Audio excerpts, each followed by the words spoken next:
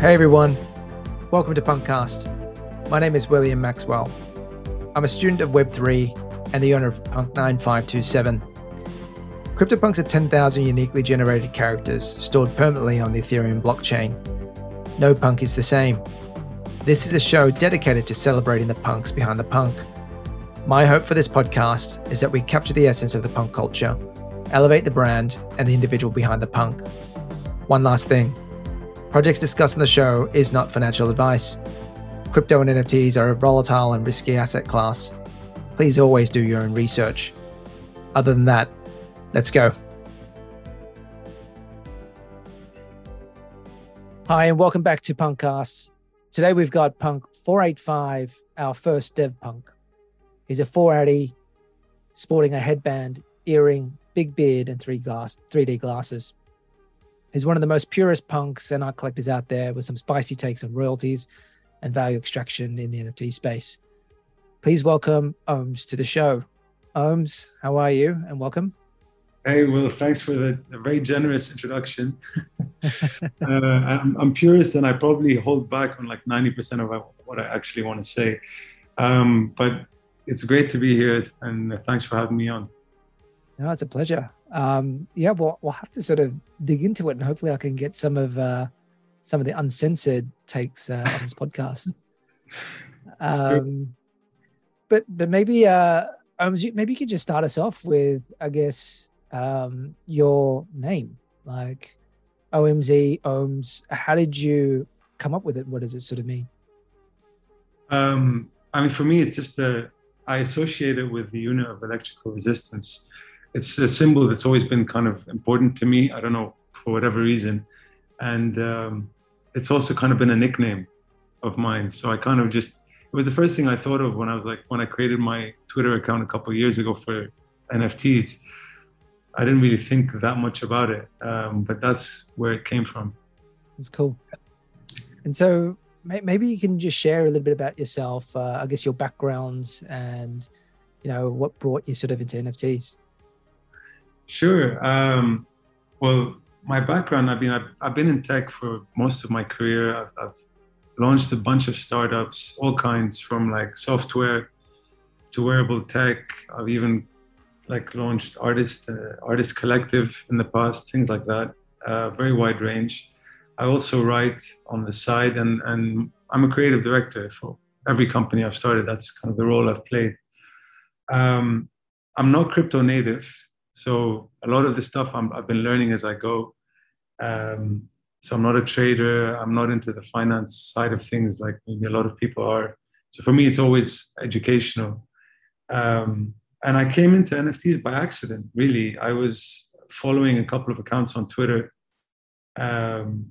Jason Williams was one of them, going parabolic. And he posted, I think he was bidding at an auction for Trevor Jones' piece, which was Picasso's Bull, which is one of his most iconic artworks. And I really liked it. I thought, wow, that's really cool.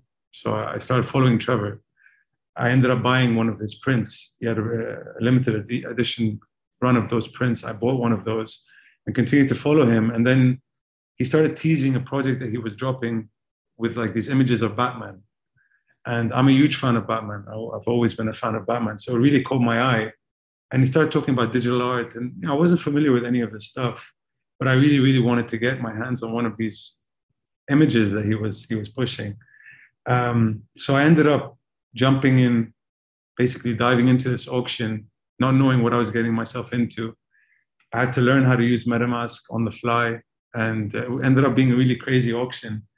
Ended up winning edition number 10 of The Protector, which is one of the two different artworks he created along with Jose Delbo, which is, who's been a big comic artist for a long time. And that was my first NFT. That was kind of my introduction to the space. So as cliche as it sounds, I literally did come for the art. I do remember that time. That would have been sort of late 2020, sort of back in like November, December. Is that right?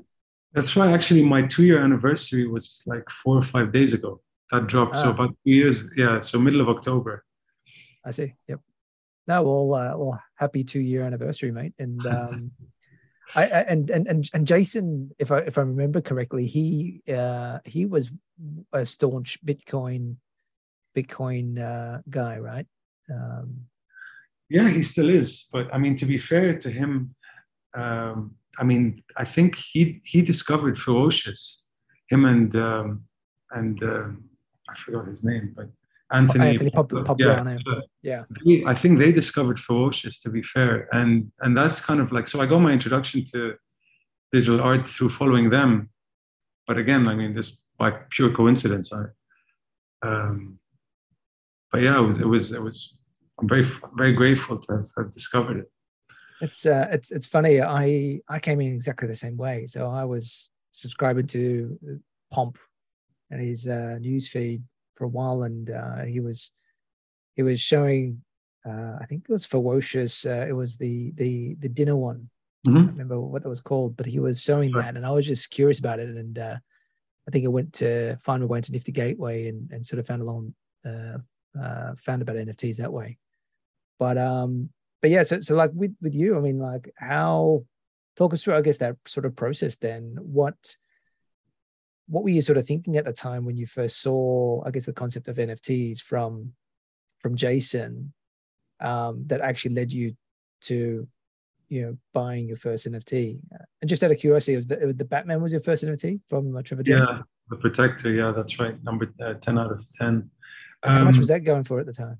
Man, I mean, I could have bought a lot of punks for what I paid for it. I didn't know. It went for 16 ETH in auction, so it was a pretty heavy bidding war.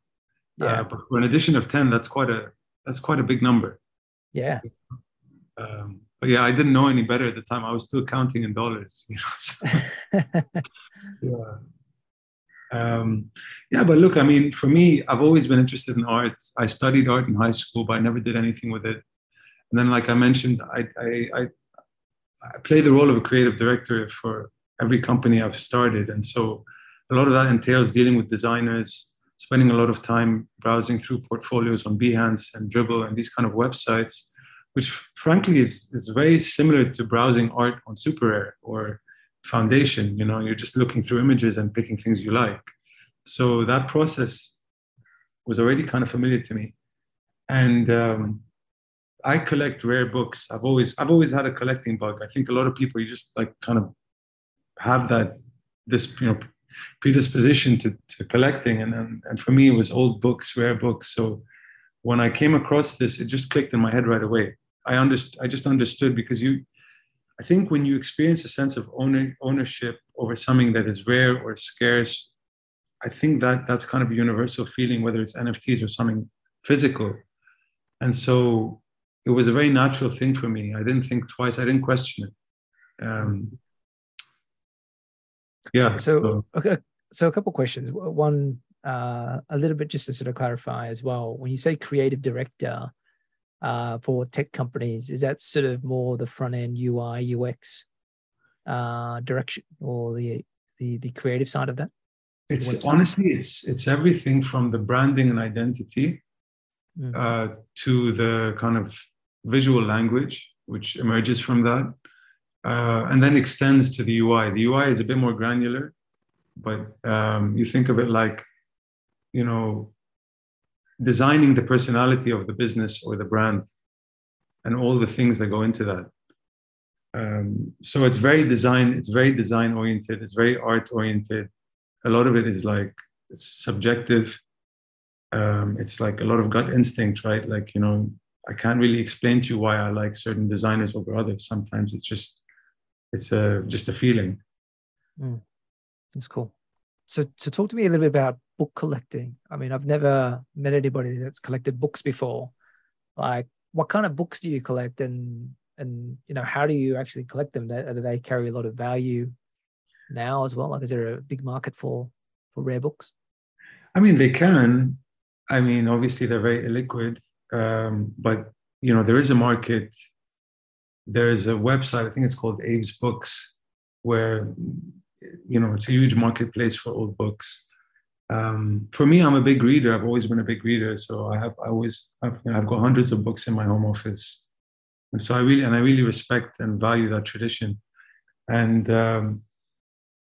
I just find, I mean, the books that I focused on were already they're quite visual. So, let's say 100 years ago, or even further back, a lot of writers and publishers, what they do is they'd go and they'd hire a famous artist or illustrator and get them to hand draw illustrations into the books to accompany the actual text. Mm-hmm. So if you think of it, it's like getting a novel and then having like 10 illustrations, like beautiful hand painted illustrations as part of that inside the book.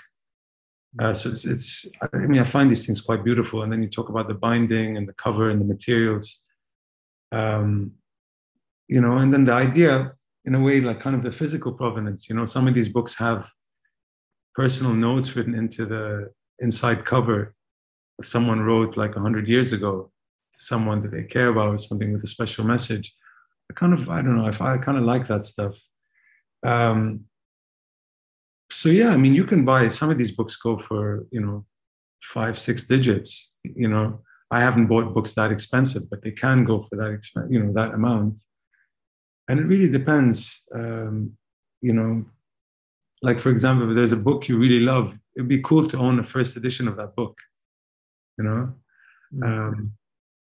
But yeah, I can't actually put a finger. I can't really remember how it started for me, but I know that by the time I discovered digital art, I had already, collected like 30 or 40 rare books, and most of them from like little bookstores in New York, in New York City, little old bookstores, which is again a cool experience, because it's a very nice way to discover something. You go into one of these little bookstores and you just rummage through the shelves, and you never know what you're going to find. So the experience itself is quite cool. Yeah. And rare nowadays, It does sound cool. I should probably try and explore a little bit. I'm a little bit intrigued. I'm based here in Hong Kong, so we don't have a lot of space. But I do miss, reading a physical book. I think I'm just forced to read on Kindles and audiobooks now. But I think there is something nostalgic about just picking up a book and just sitting there and just reading and turning the pages. But I think it'd also be pretty cool to read through some of the notes or the messages that have sort of been left there from a long, long time ago, right? So and that's cool. Yeah. And so I guess that's how you, had you had an eye for art, naturally, I think, through the work that you're doing. And you also had a bit of a knack for collecting because you like it. And I could probably see that's, coming across on Twitter as you being a very strong purist collector in the space. And so talk me through, I guess, your first purchase then, and was it easy, or was there a lot of friction for you to get Ethereum and purchase, or was that sort of learning on the fly for you? I already had some Ethereum, because just being in tech, I got exposed to it. I thought it was really interesting. So I just dabbled a little bit. I bought a little bit and I just held it for a few years. So I already had the Ethereum like in a Coinbase account. And it was a question of, okay, I've got it in Coinbase. How do I actually use it to bid on this piece? It wasn't so bad. I mean, I think it helps, again, if you're already in tech, or if you're already used to user experience design and things like that, and like looking through many different applications, you kind of can figure it out. So it wasn't too bad. But yeah, I mean, Makerspace, where this actually dropped, it also lets you pay by credit card. So I was, I didn't do that. I could have. But it made it a bit more like, I guess, relatable. But yeah, no, the friction wasn't so bad. But I could see how, I mean, even today, like a lot of friends of mine who want to buy their first NFT, or, even people who are like in tech themselves, they do struggle with the process. And I think some people, it can be quite intimidating. So I also think that there's a mindset there, and an appetite for risk that plays a role into, how your willingness to actually dive into these things and try them on.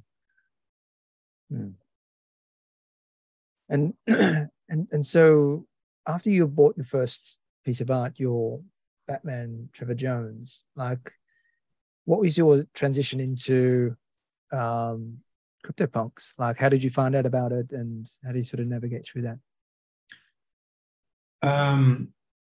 I think the first time I really became aware of them was when G Money posted that like famous thread, like first week of January. You know, the famous thread when he was talking about why he bought his ape. Yep.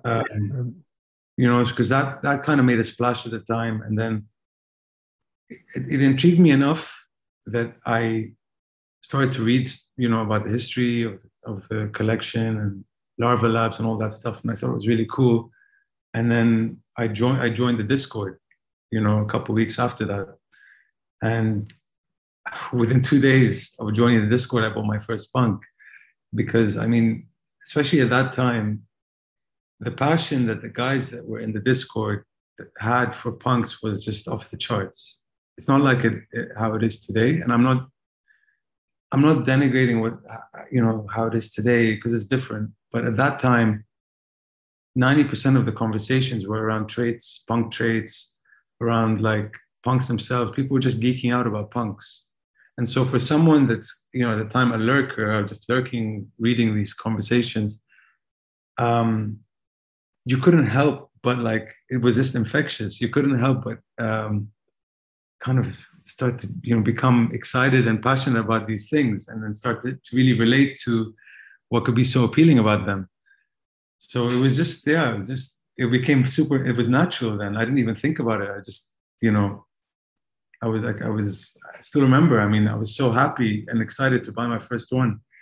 And the guys, like I said, the guys that were in there, they were great. And it's something I always say, I think it should be like considered a rite of passage for any new punk holders to spend some time and read through the chats. Go to like March 2021 and earlier. You know, just spend some time, read through the conversations. I think you'll see what I mean. And I think it'll also give you a different perspective on the collection and the type of people that really kind of drove punks to where they are today. And I just think it's a really cool experience. And we're lucky that Discord just preserves all of that history. And so people should take advantage of it. Absolutely. I mean, I probably need to go back and troll through some of that. So just going back to that point in time, do you remember many sort of punk faces that were then hanging out in the early stages of their career that are actually doing something a little bit more different now? Do you remember? Yeah, like for sure. I mean, like I remember, like, you know, OX113D, the creator of Terraforms. Yeah. So they bought their current punk, which is the Def Punk. They bought it like maybe a couple of days before I bought my current punk. And they were actually, that's how I actually figured out you could buy Def Punk from the developers at the time. I didn't know you could. So I still remember that vividly. You know, they put out a bid. I don't remember. I think it was not. I want to say it was 9 ETH for a beautiful wild white, and it hit. The devs accepted it, and so they've obviously come a long way since then. Also, his current punk, he bought it, I think again a day or two before I bought mine. He also bought his from the devs. Same thing, threw a bid out there, and the devs accepted. So yeah, I mean, besides those two, I'm sure there are a ton that I'm not remembering. But I mean, there are people who I consider to be like real pioneers and OGs of the punks community. People like Justin Trimble, people like Dave. You know, Snowfro was in and out. Yeah. You know, I mean, and really like those guys, along with these, they really played a huge role in generating excitement around the collection, educating new people. They were always generous with people. They were always kind. So anytime someone came in wanting to buy their first punk, I mean, these guys were so welcoming and so helpful. I mean, I remember one time, Deez actually bought a punk that someone else wanted, a Def Punk, and then he realized that this person wanted it, so he sold it back to that person at cost. No questions asked. And it was a beautiful Def Punk. I mean, so you had that spirit, you had that energy in the Discord that I think it made it so much more appealing to be a part of the community. And we kind of lost that, unfortunately. We kind of lost that, I think, probably from May 2021 for a few months, that we kind of lost that energy in the Discord. And I think it played a role in some of the kind of negativity that was swirling around punks at that time. But these guys, for me, they're legends, and they're obviously still active. They all have their own, most of them have their own projects now. And I'd love for you to get them on Punkscast at some point. Those guys, it would be amazing to hear their stories. Absolutely. Definitely sort of try and reach out to them.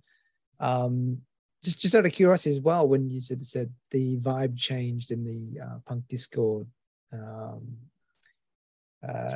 was it early? Are you saying it early this year or towards the back end of last year? I guess the question is, why do you feel like that sort of changed?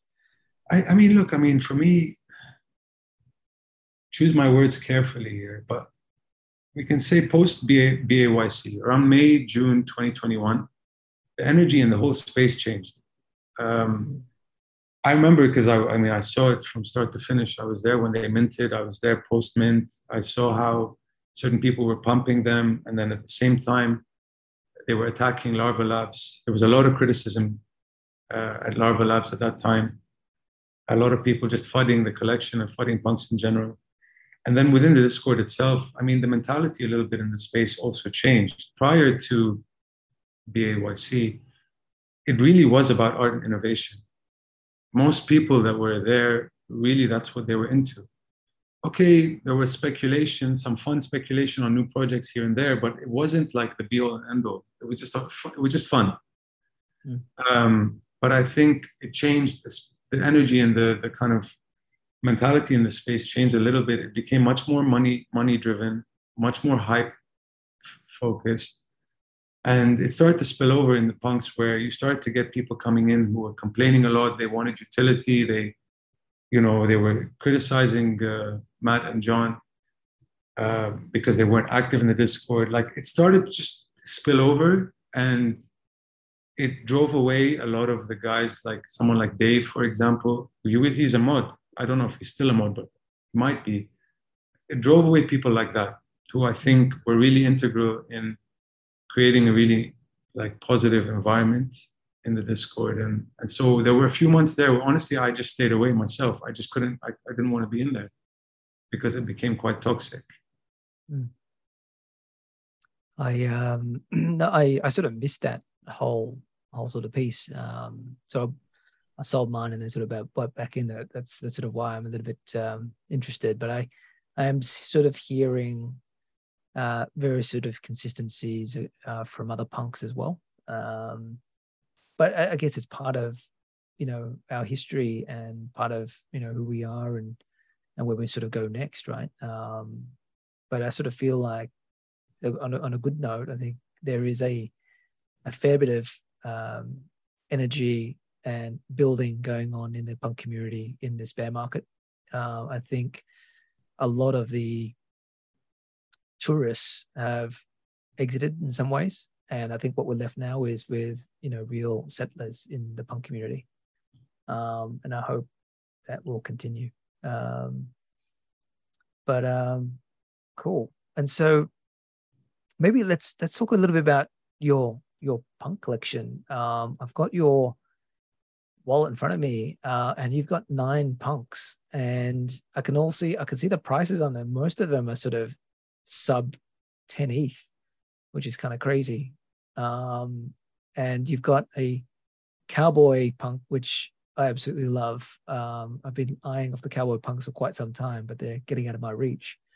But maybe let's just start with the one that you use as your primary punk, and perhaps if you can just share with everybody, what a dev punk actually is, and then I guess maybe let's go through your traits and how you came around selecting your traits for your primary punk. Sure. So when Larva Labs launched the collection, they kept 1,000 punks for themselves, the first 1,000. And so any punk you see with a 3-digit number was one of the first 1,000 that they retained. And that's where they got the name. That's why they're referred to as dev punks. Um, in my case, I mentioned earlier that, OX11 3D and these both bought Def Punks prior to mine. So when I saw that, I was like, wow, like the devs are actually selling punks from their collections. I was like, you know what, let me have a look. So I pulled up their collection. Zombies were out of my reach. So I was like, okay, I want to buy a human punk. Um, let me see which one I like best, just from the visuals. I didn't think about traits. I didn't think about any of that. So I literally went through all the punks in their collection, and this was the one that resonated the most. I just liked the way he looked. Mm. I didn't think about the traits and stuff. I didn't really consider. It's pretty cool. Like 3D eyeglasses, headband, and big beard.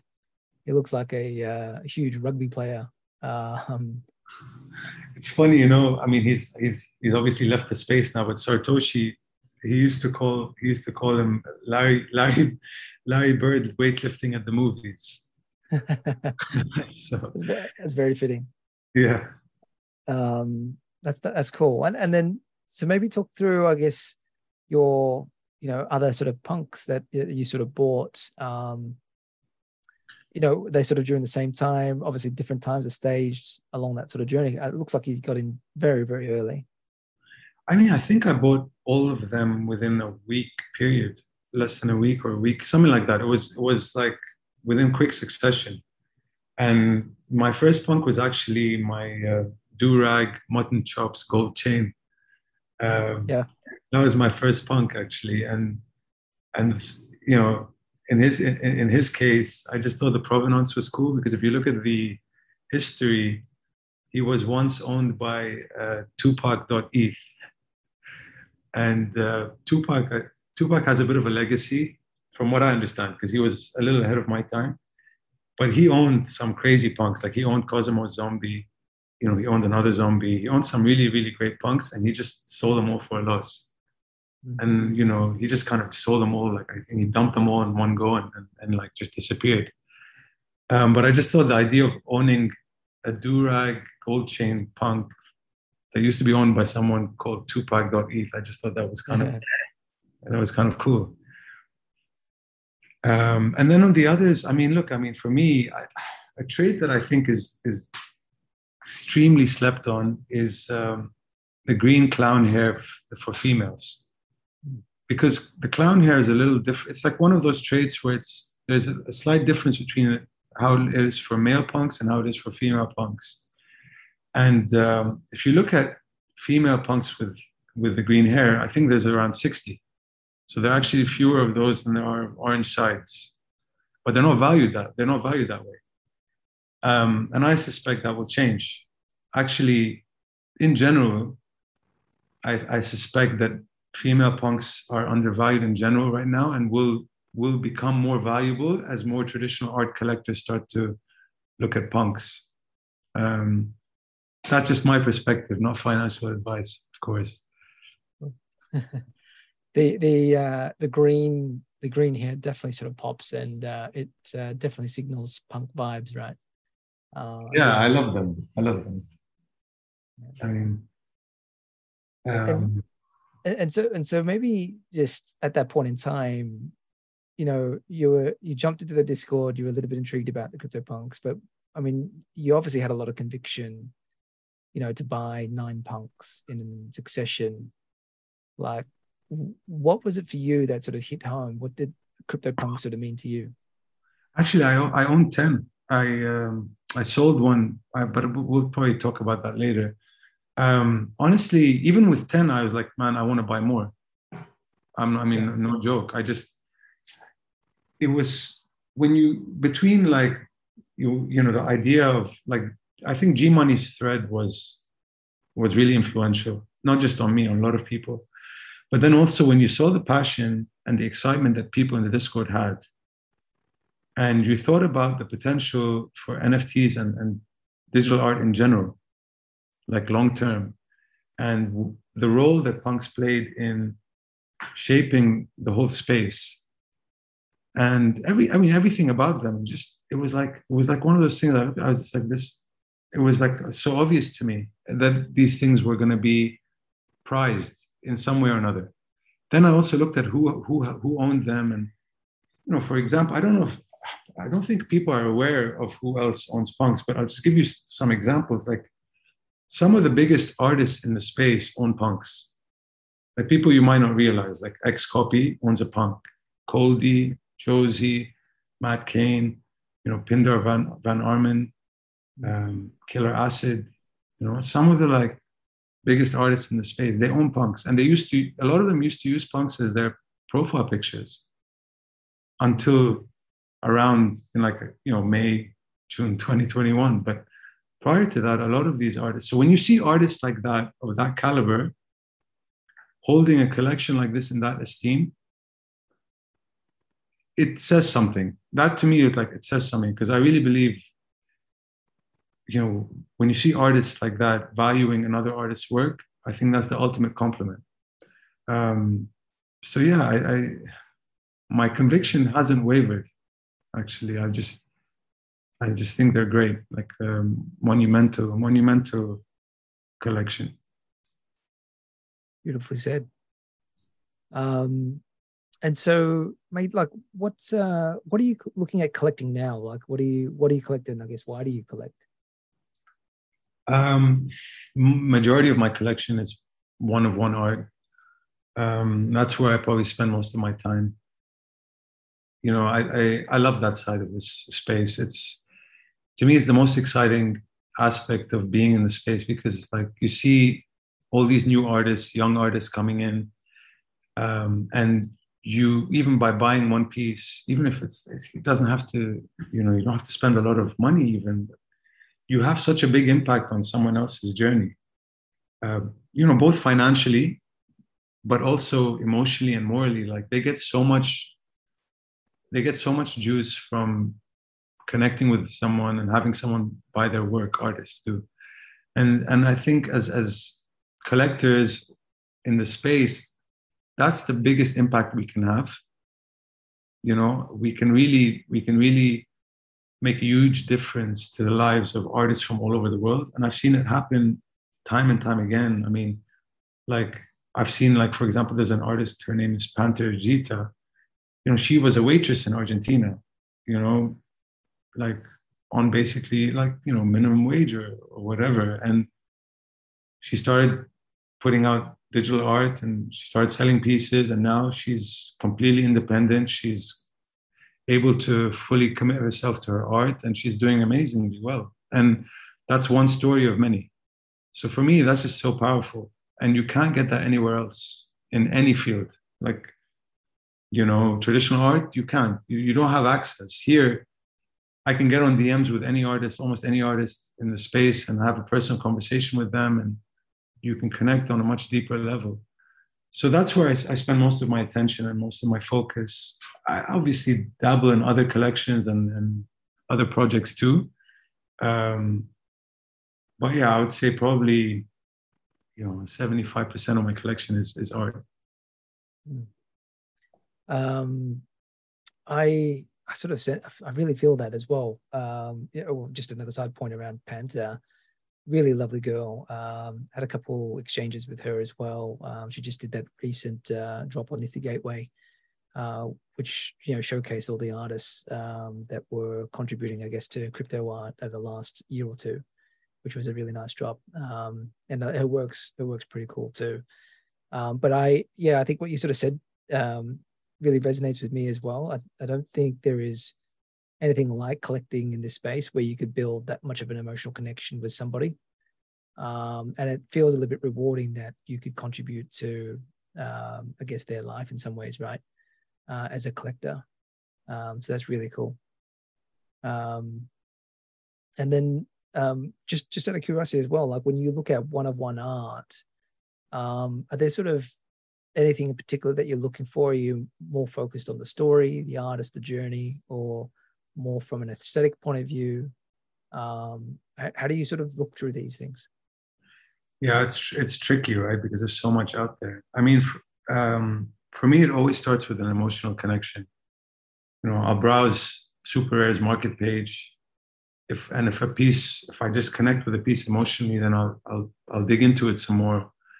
I'll look into the artist, I'll read their story, I'll look up their Twitter, get a feel for who they are, chat with them on DMs, get a feel for like, you know, their passion, their vision, their process, all of these things. And then it's just a gut, it's kind of gut feel, you know. I think a lot of it is like that. It's very emotional.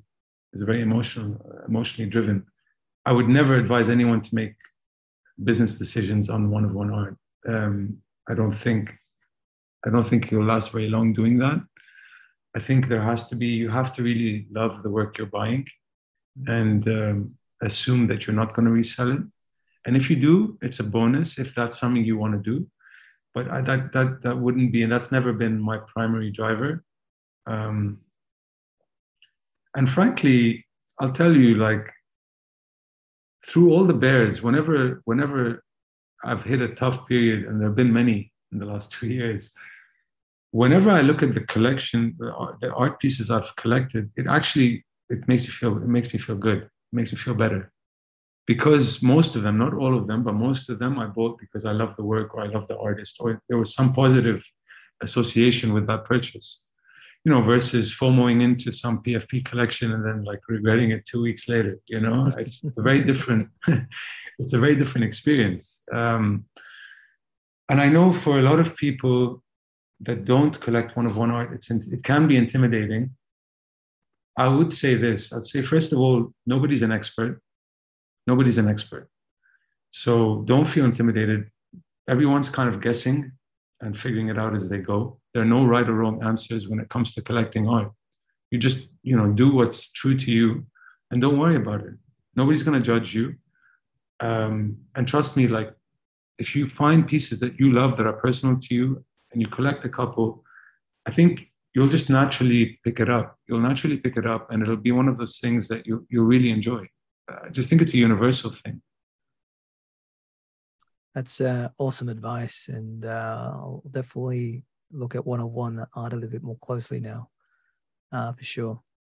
And when you look back at your NFT career to date, do you have any sort of wins or losses that sort of come to mind that's worth mentioning? Always, the losses always come to mind first, right? Look, I mean, for me, I'm not a trader. It's not natural to me to trade. I'm more of a hoarder as a collector.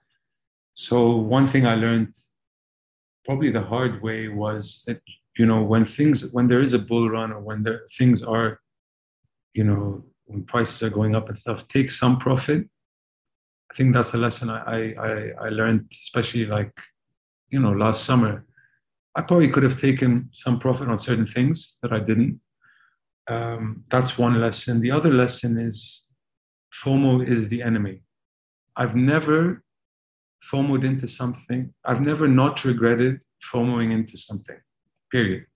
Whenever I've bought something because I saw someone talk about it or someone else, you know, or someone post about it, or I thought, oh man, if this thing moons and I don't have one, like whenever I've made a decision on that basis, I've regretted it. Like pretty much every time. So those were the two biggest lessons I learned. It's like, ignore the noise. There's a ton of noise, especially on Twitter. A lot of strong opinions. A lot of people like to make these massive declarations about this collection is a grail, and this is the grail, and this is a masterpiece, and this is blue chip. You know, a lot of it, I mean, frankly, a lot of it, people are kind of just pumping their own bags and, you know, leveraging the fact that they have a couple 100,000 followers, or that they are able to, you know, they go and spend 1,000 ETH on a piece and they know that that's going to make waves. Ignore that stuff. I think it's very important from my experience, my biggest wins and biggest opportunities have always been when I bought things where people aren't looking. You know, so if, you know, I mean, Punks is a good example in that sense. I mean, I went in aggressively quite early before there was really a lot of commotion and excitement about them. But there are other things too. One-of-one art, there are a lot of examples of that where, you know, I've bought artists relatively early on, and then a few months later, they're selling pieces for, multiples of what I paid for them. And it's been because my nature is to be contrarian. So when I see a lot of people flock towards something, I go the other way. And sometimes that's cost me. Like I could have made more money potentially if I had just followed the momentum. But in the long run, my biggest wins have always been by kind of finding those hidden gems or looking at projects that are being ignored by the majority. And I think your track record speaks for itself, well, I guess with your level of conviction on CryptoPunks, mate. So really good advice. And when you look across, I guess, the Twitter space, who would your favorite punk personality be? I can't pick one. That's the thing. It's a blessing, right? Like we're very lucky. I think we have so many personalities that I think are great. I mentioned those artists. For me, that's massive that we have that many artists that own punks, even if they don't use them as their profile picture. But then if you look at, again, I relate a lot more to the art space, but you look at some of the best collectors, in my opinion, in the space. I mean, they're all big punks holders. Like Token Angels, for me, is number one. Number one collector in every aspect by far. And I don't think he gets enough credit for that. But if you see his punks collection, it's epic. He's got like some of the most, incredible punks. So for me, that guy is just on his own, is a league of his own. But then you have so many other collectors, people like Bharat, Batsu Pyam has a great punks collection, even though I know he doesn't use one as his profile picture. And then you have guys like RD Hands and Art Pleb, who are really great art collectors. Like these guys, they both have fantastic eyes for art, and they're CryptoPunk holders, and they use their punks as their profile pictures. And I think that represents us very well. People like Capricar as well. I'm a huge fan of his because I think he's really stand-up guy, and he really represents punks well. And he's also like really supportive of artists. So I could give you a really, really long list. I mean, and like I said, that's a blessing for anyone that's part of this community to be connected to these, people of this caliber. And the guys I mentioned at the very start, Justin Trimble, he was a huge support for me personally when I entered the space. And he still is, and he's a huge advocate for CryptoPunks. And Dave as well. Some of my favorite people in this space. So. Awesome. Yeah, no, I think Token Angels, he's I always look at his collection, what he's buying. He absolutely has a fantastic eye for picking up quality pieces early on. So I think he got me onto Matt Kane, Sirazuka in the earlier sort of days as well. So yeah, good shout outs. And if you were to describe punk culture in a few words, how would you describe it?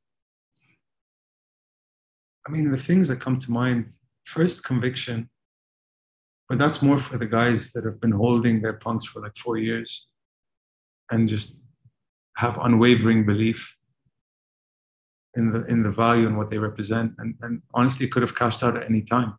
A lot of these guys have had multiple opportunities to just dump everything anytime they want to, and they haven't done it.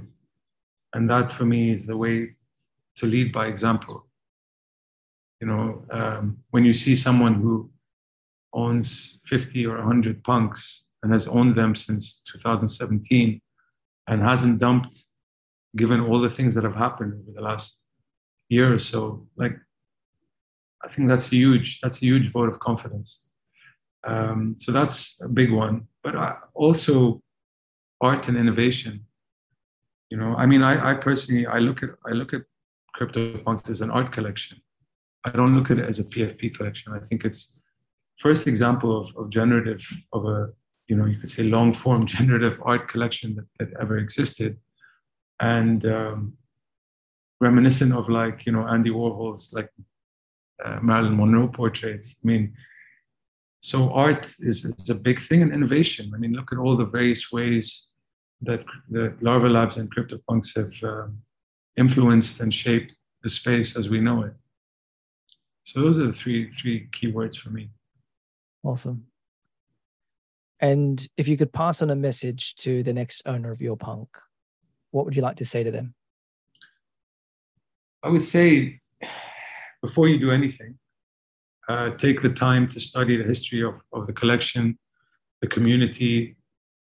Go back and read some of these old conversations in Discord.